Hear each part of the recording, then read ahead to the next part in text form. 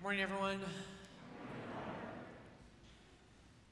So today we had, again, I hope every week you're looking forward to the coming Sunday, and you're looking up the Sunday readings, and you're praying with them during the week, and you're thinking about what the Word of God has to say to us. And today we have a pretty obvious theme. We're going to get there. Today I want to start. There's a little book I read about a month ago, even less than that, but not a Catholic author, but it's a Protestant pastor out in Portland. He had a lot of really good things to say. So it's a book we'll probably put on our bookshelf here at some point. But it's a little book called The Ruthless, thank you. The Ruthless Elimination of Hurry. It's a great little book. And so we'll dive into that today, and there's a couple of great images he uses, and I want to start today by using an image that I'm going to steal from him. So this pastor, his name is John Mark Comer, and he says this.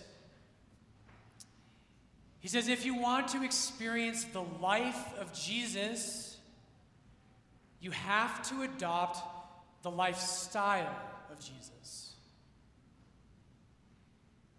If you want to experience the life of Jesus, you have to adopt the lifestyle of Jesus. I love that line. I'm going to steal it for the rest of my life. But it's just a great kind of turn of phrase there. Today in our gospel, the rich young man comes up and he kneels before Jesus. Teacher, what must I do to inherit eternal life? We all want that. And today I'm going to use two images. This is the first one, but I want you to think about, I know that I want the life of Jesus, right? Lord, I want your joy. I want your generosity and your freedom. That love that just emanates and radiates from you. Jesus, I want that life. But Lord, do I want the lifestyle that goes hand in hand with the life you give?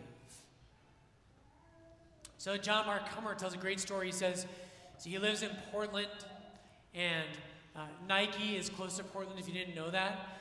And he says in the house he lives in, right across the street, there's an apartment complex. And as a pastor, he says, every morning I go downstairs, I go sit outside, and I'll drink my cup of coffee, which is, proof of God's goodness. And I'll pray in the mornings and just kind of get ready for the day. And he talks about how very frequently at the same time, a group of people from across the street would come out, and they're all runners. And he talks about how they could be on the cover of Runner's World magazine. Right? And he says it's like they're a Nike endorsement. They're covered from head to toe in Nike apparel. And they just have that really fit runner's look. Right? He says like less than 10% body fat, like muscular but not bulky. And they're all kind of warming up, and he says that their warm-up little kind of jog around the block is faster than his sprint. I relate. But anyway, he says, I love this. Here's what he gets to. He says, he's looking at them, and he says, I want that life. I want that level of health and energy and vitality. But then I think about the lifestyle behind it. While I was up watching The Man in the High Castle and drinking red wine until midnight, hypothetical scenario, I promise, they ate celery and drank water for dinner and went to bed at 9 p.m. The reality is I want the life, but I'm not willing to adopt the lifestyle behind it. I think that's how a lot of us feel about Jesus. Love that. I think that is so true. We look at the Lord and we say, Lord, I want that life. I want that joy. I want the kindness you have. I want that heart that loves others the way that you love them. But so many of us, we struggle to live the lifestyle that Jesus teaches. About 200 years ago, and ever since, it's been very vogue in a lot of academic kind of circles, but it filters into the broader culture. And there's a movement that says, I don't want to be a Christian, but I'm okay with Jesus. And so a lot of people for 200 years, they've tended to say, well, Jesus is a great teacher. I have no problem with his teachings. He teaches great things, but I don't believe he's God. And if you're anything like me, because of that, I spend so much of my life and my time thinking about how I can show people that he really is who he says he is. That he is the Son of God, that he is the creator of the universe, the Savior of the world. And I think about my RCIA class, and I think about ways to help lead them there to an act of faith where they look at Jesus and they say, and, Jesus says, who do you say that I am? And they say, you are the Christ, the Son of the living God. Maybe you're like me, maybe you're used to those kinds of discussions. But in the midst of that, one of the things that we miss is that Jesus also is a teacher. He's not simply a teacher, he's much more than that. But brothers and sisters, our Savior is also a teacher. And sometimes we forget that he has teachings for how you and I are supposed to live. And if we really are Christians, right, we at least have some inkling that when God teaches us something, it's the best of all ways. And so today we're going to talk about this teaching of Jesus. Today's teaching is a hard one. Today's teaching is a challenge to you and I about the way that we relate to money. And if we relate a certain way to money, it will keep us from following Jesus. So roughly, it's when you break down Jesus' teaching in the New Testament, about 25% of it is about money. At our new parish, at my new parish, at St. Louis, I've been debating about whether or not this year we should talk about stewardship. Because when a priest talks about stewardship, people kind of throw their head back and they roll their eyes and they're like, all the church ever talks about is money. Jesus teaches 25% of his teachings are about money. And those are ones that you and I sometimes don't think about. And we all know them, right? But let me read a couple of them to you. Today we had one in Mark chapter 10. Matthew 6 is a prominent place where Jesus talks about money. So in Matthew 6 is the Sermon on the Mount. Jesus says, beware of practicing your piety before men. When you give alms, sound no trumpet before you, as the hypocrites do in the synagogues and in the streets. You know that. Do not lay up for yourselves treasures on earth, where moth and rust consume, where thieves break in and steal. But lay up for yourselves treasures in heaven, where neither moth nor rust consumes, and where thieves do not break in and steal. For where your treasure is, there will your heart be also. A little further down, verse 24. No one can serve two masters, for either he will hate the one and love the other, or he will be devoted to the one and despise the other. You cannot serve both God and mammon. And then Jesus launches into a teaching about how money oftentimes brings anxiety. And if we give our hearts over to material things, it creates anxiety. Luke chapter 12, Jesus tells a parable about a rich man who is wealthy and he has a great harvest, And so he builds extra barns to store all of his grain. And in the parable, God says to the man, "You fool. For tonight your life will be required of you, and the things you have stored up, to whom will they belong?" One last one. I could go on and on. As I always say, I know that you believe me. One you all know, in Mark chapter 4 and in Matthew 13, Jesus tells us the parable of the sower. And I love that parable because it convicts me so much. When I hear Jesus talk about that parable, I'm like, every time I just think, Jesus, this parable was meant for me. It just speaks directly to my life.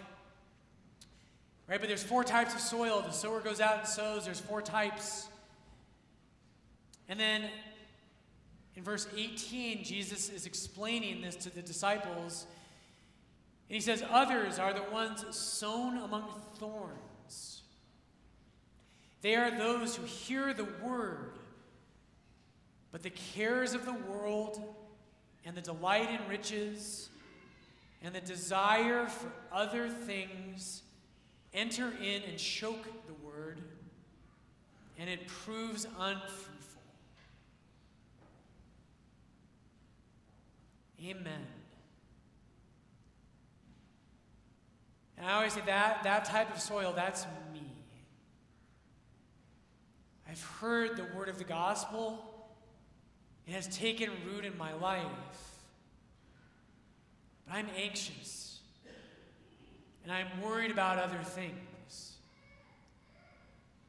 And fears about money, the love of money, the love of other things, that enters into my soul and it chokes the word of God.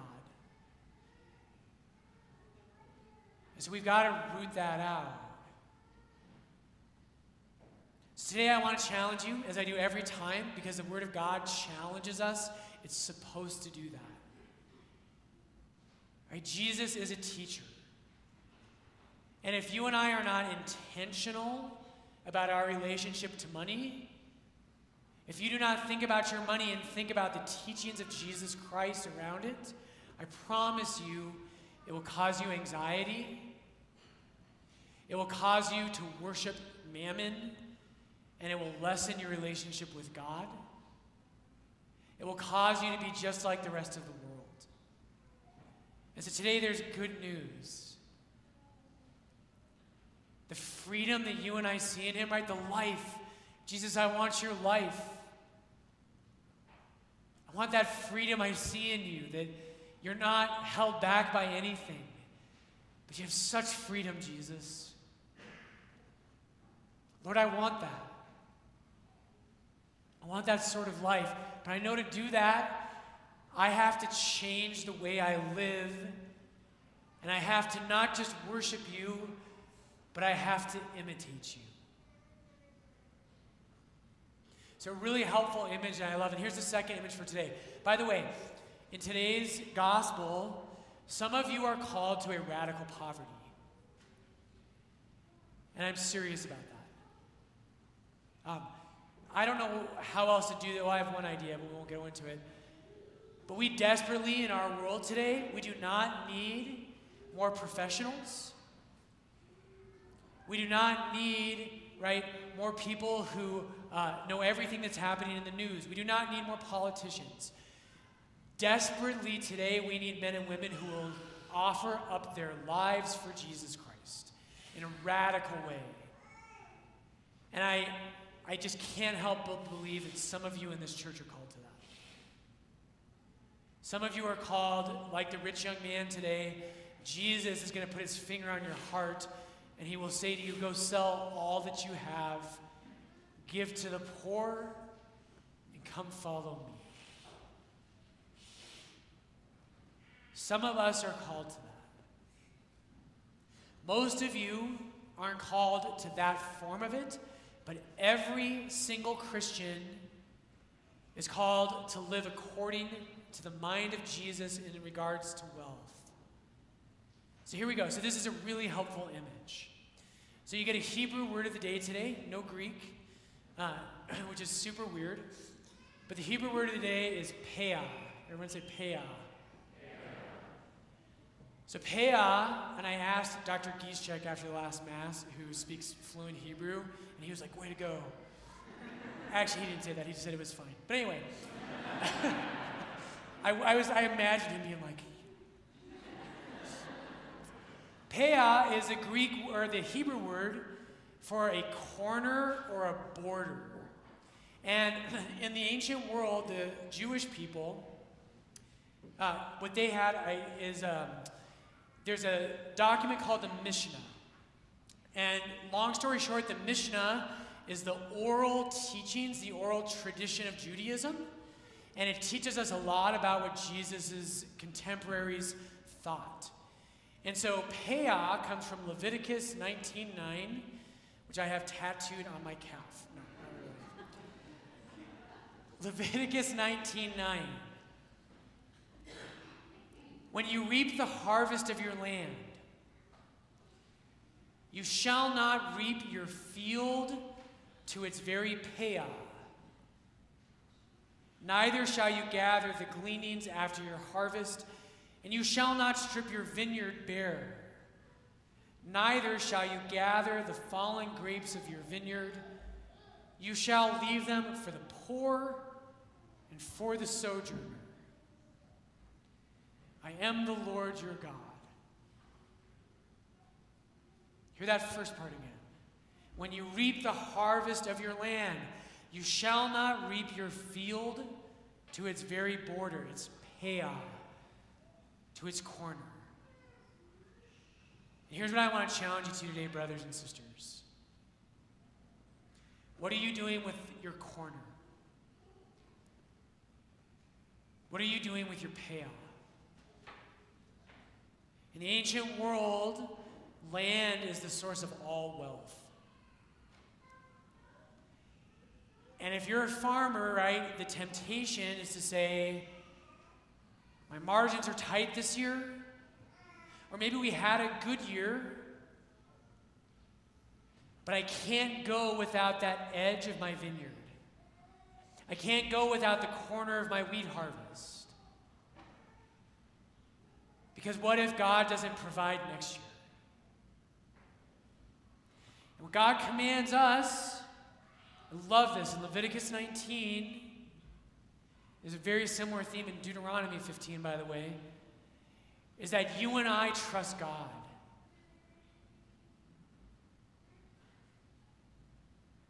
Right? Jesus today in the gospel says that it is very difficult for those who put their trust in wealth to enter the kingdom of God.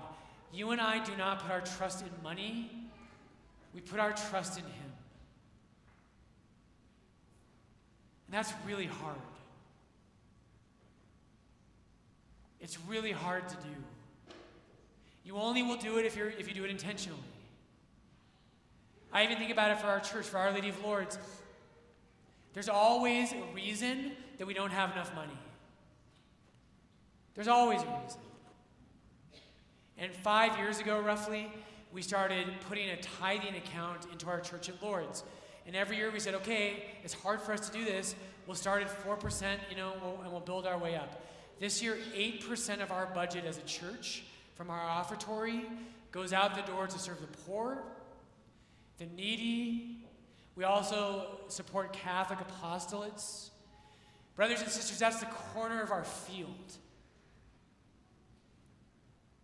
When times get lean, it would be so much easier for me to say, we can't do it this year, we're cutting that out of our budget. Do you want to have faith in God? You've got to have your corner, and you've got to not harvest that corner. The image I was thinking of, I thought of this during the last Mass, right? We're so efficient. We want to be efficient to the very edge. We want to squeeze every drop. And that made me think of my Bota box. Right? You all know what a Bota box is. This means yes. This means no. You are a bunch of liars. Bota box wine, right? You have those boxes of wine. And the worst thing on earth is if you're pouring out your wine and it goes dry. But if you're like me, you know there's still wine in there. right? And a great sin would be to let the Boda box go to the trash and not get every last drop of that wine out of there, right? Thank you, Jesus. That's what we do, isn't it? We live and we say, my income is $75,000, so I'm going to spend $74,999. I can afford a house at this level, and so I'm going to go to the very, very edge of what I can afford. You and I are not called to live that way. You and I are called to be free from attachment to the love of money and to have space in our life for the poor. So 2 last things today. I think there's 2 reasons why Jesus does this. 2 reasons why he gives us this teaching. All right, the first thing is obvious, is that it's good for the poor. By the way, today we have this huge debate in our country about how do we take care of the poor. And all of it is around the government. The first person to say that the government, at least in Western civilization, that the government is the one who takes care of the poor was Martin Luther. And ever since Martin Luther, Christians have been scared that you and I are the ones who take care of the poor, not the government. And every study out there, by the way, shows that when Christian organizations love the poor, they do it 1,000 times better than a secular government.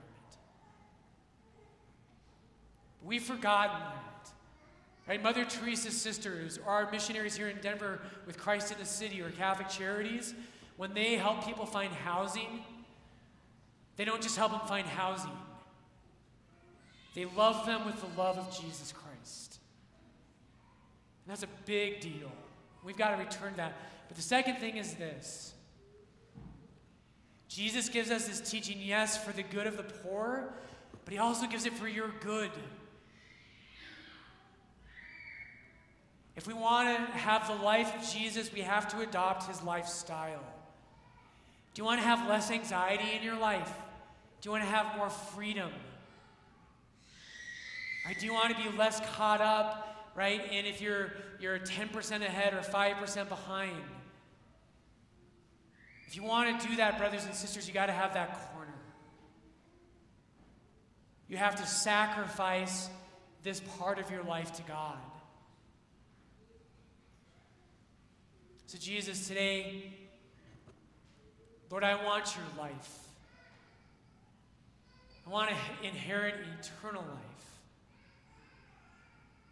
Lord, I want to love people the way you love the rich young man in today's gospel, where you had time for him, where you stopped, where you looked at him and you loved him. And I know I'm too busy for that right now. Every ounce of my day is filled up. And Jesus, I'm too attached to money. Lord, today, Lord, help me to adopt your lifestyle so that I can share in your life.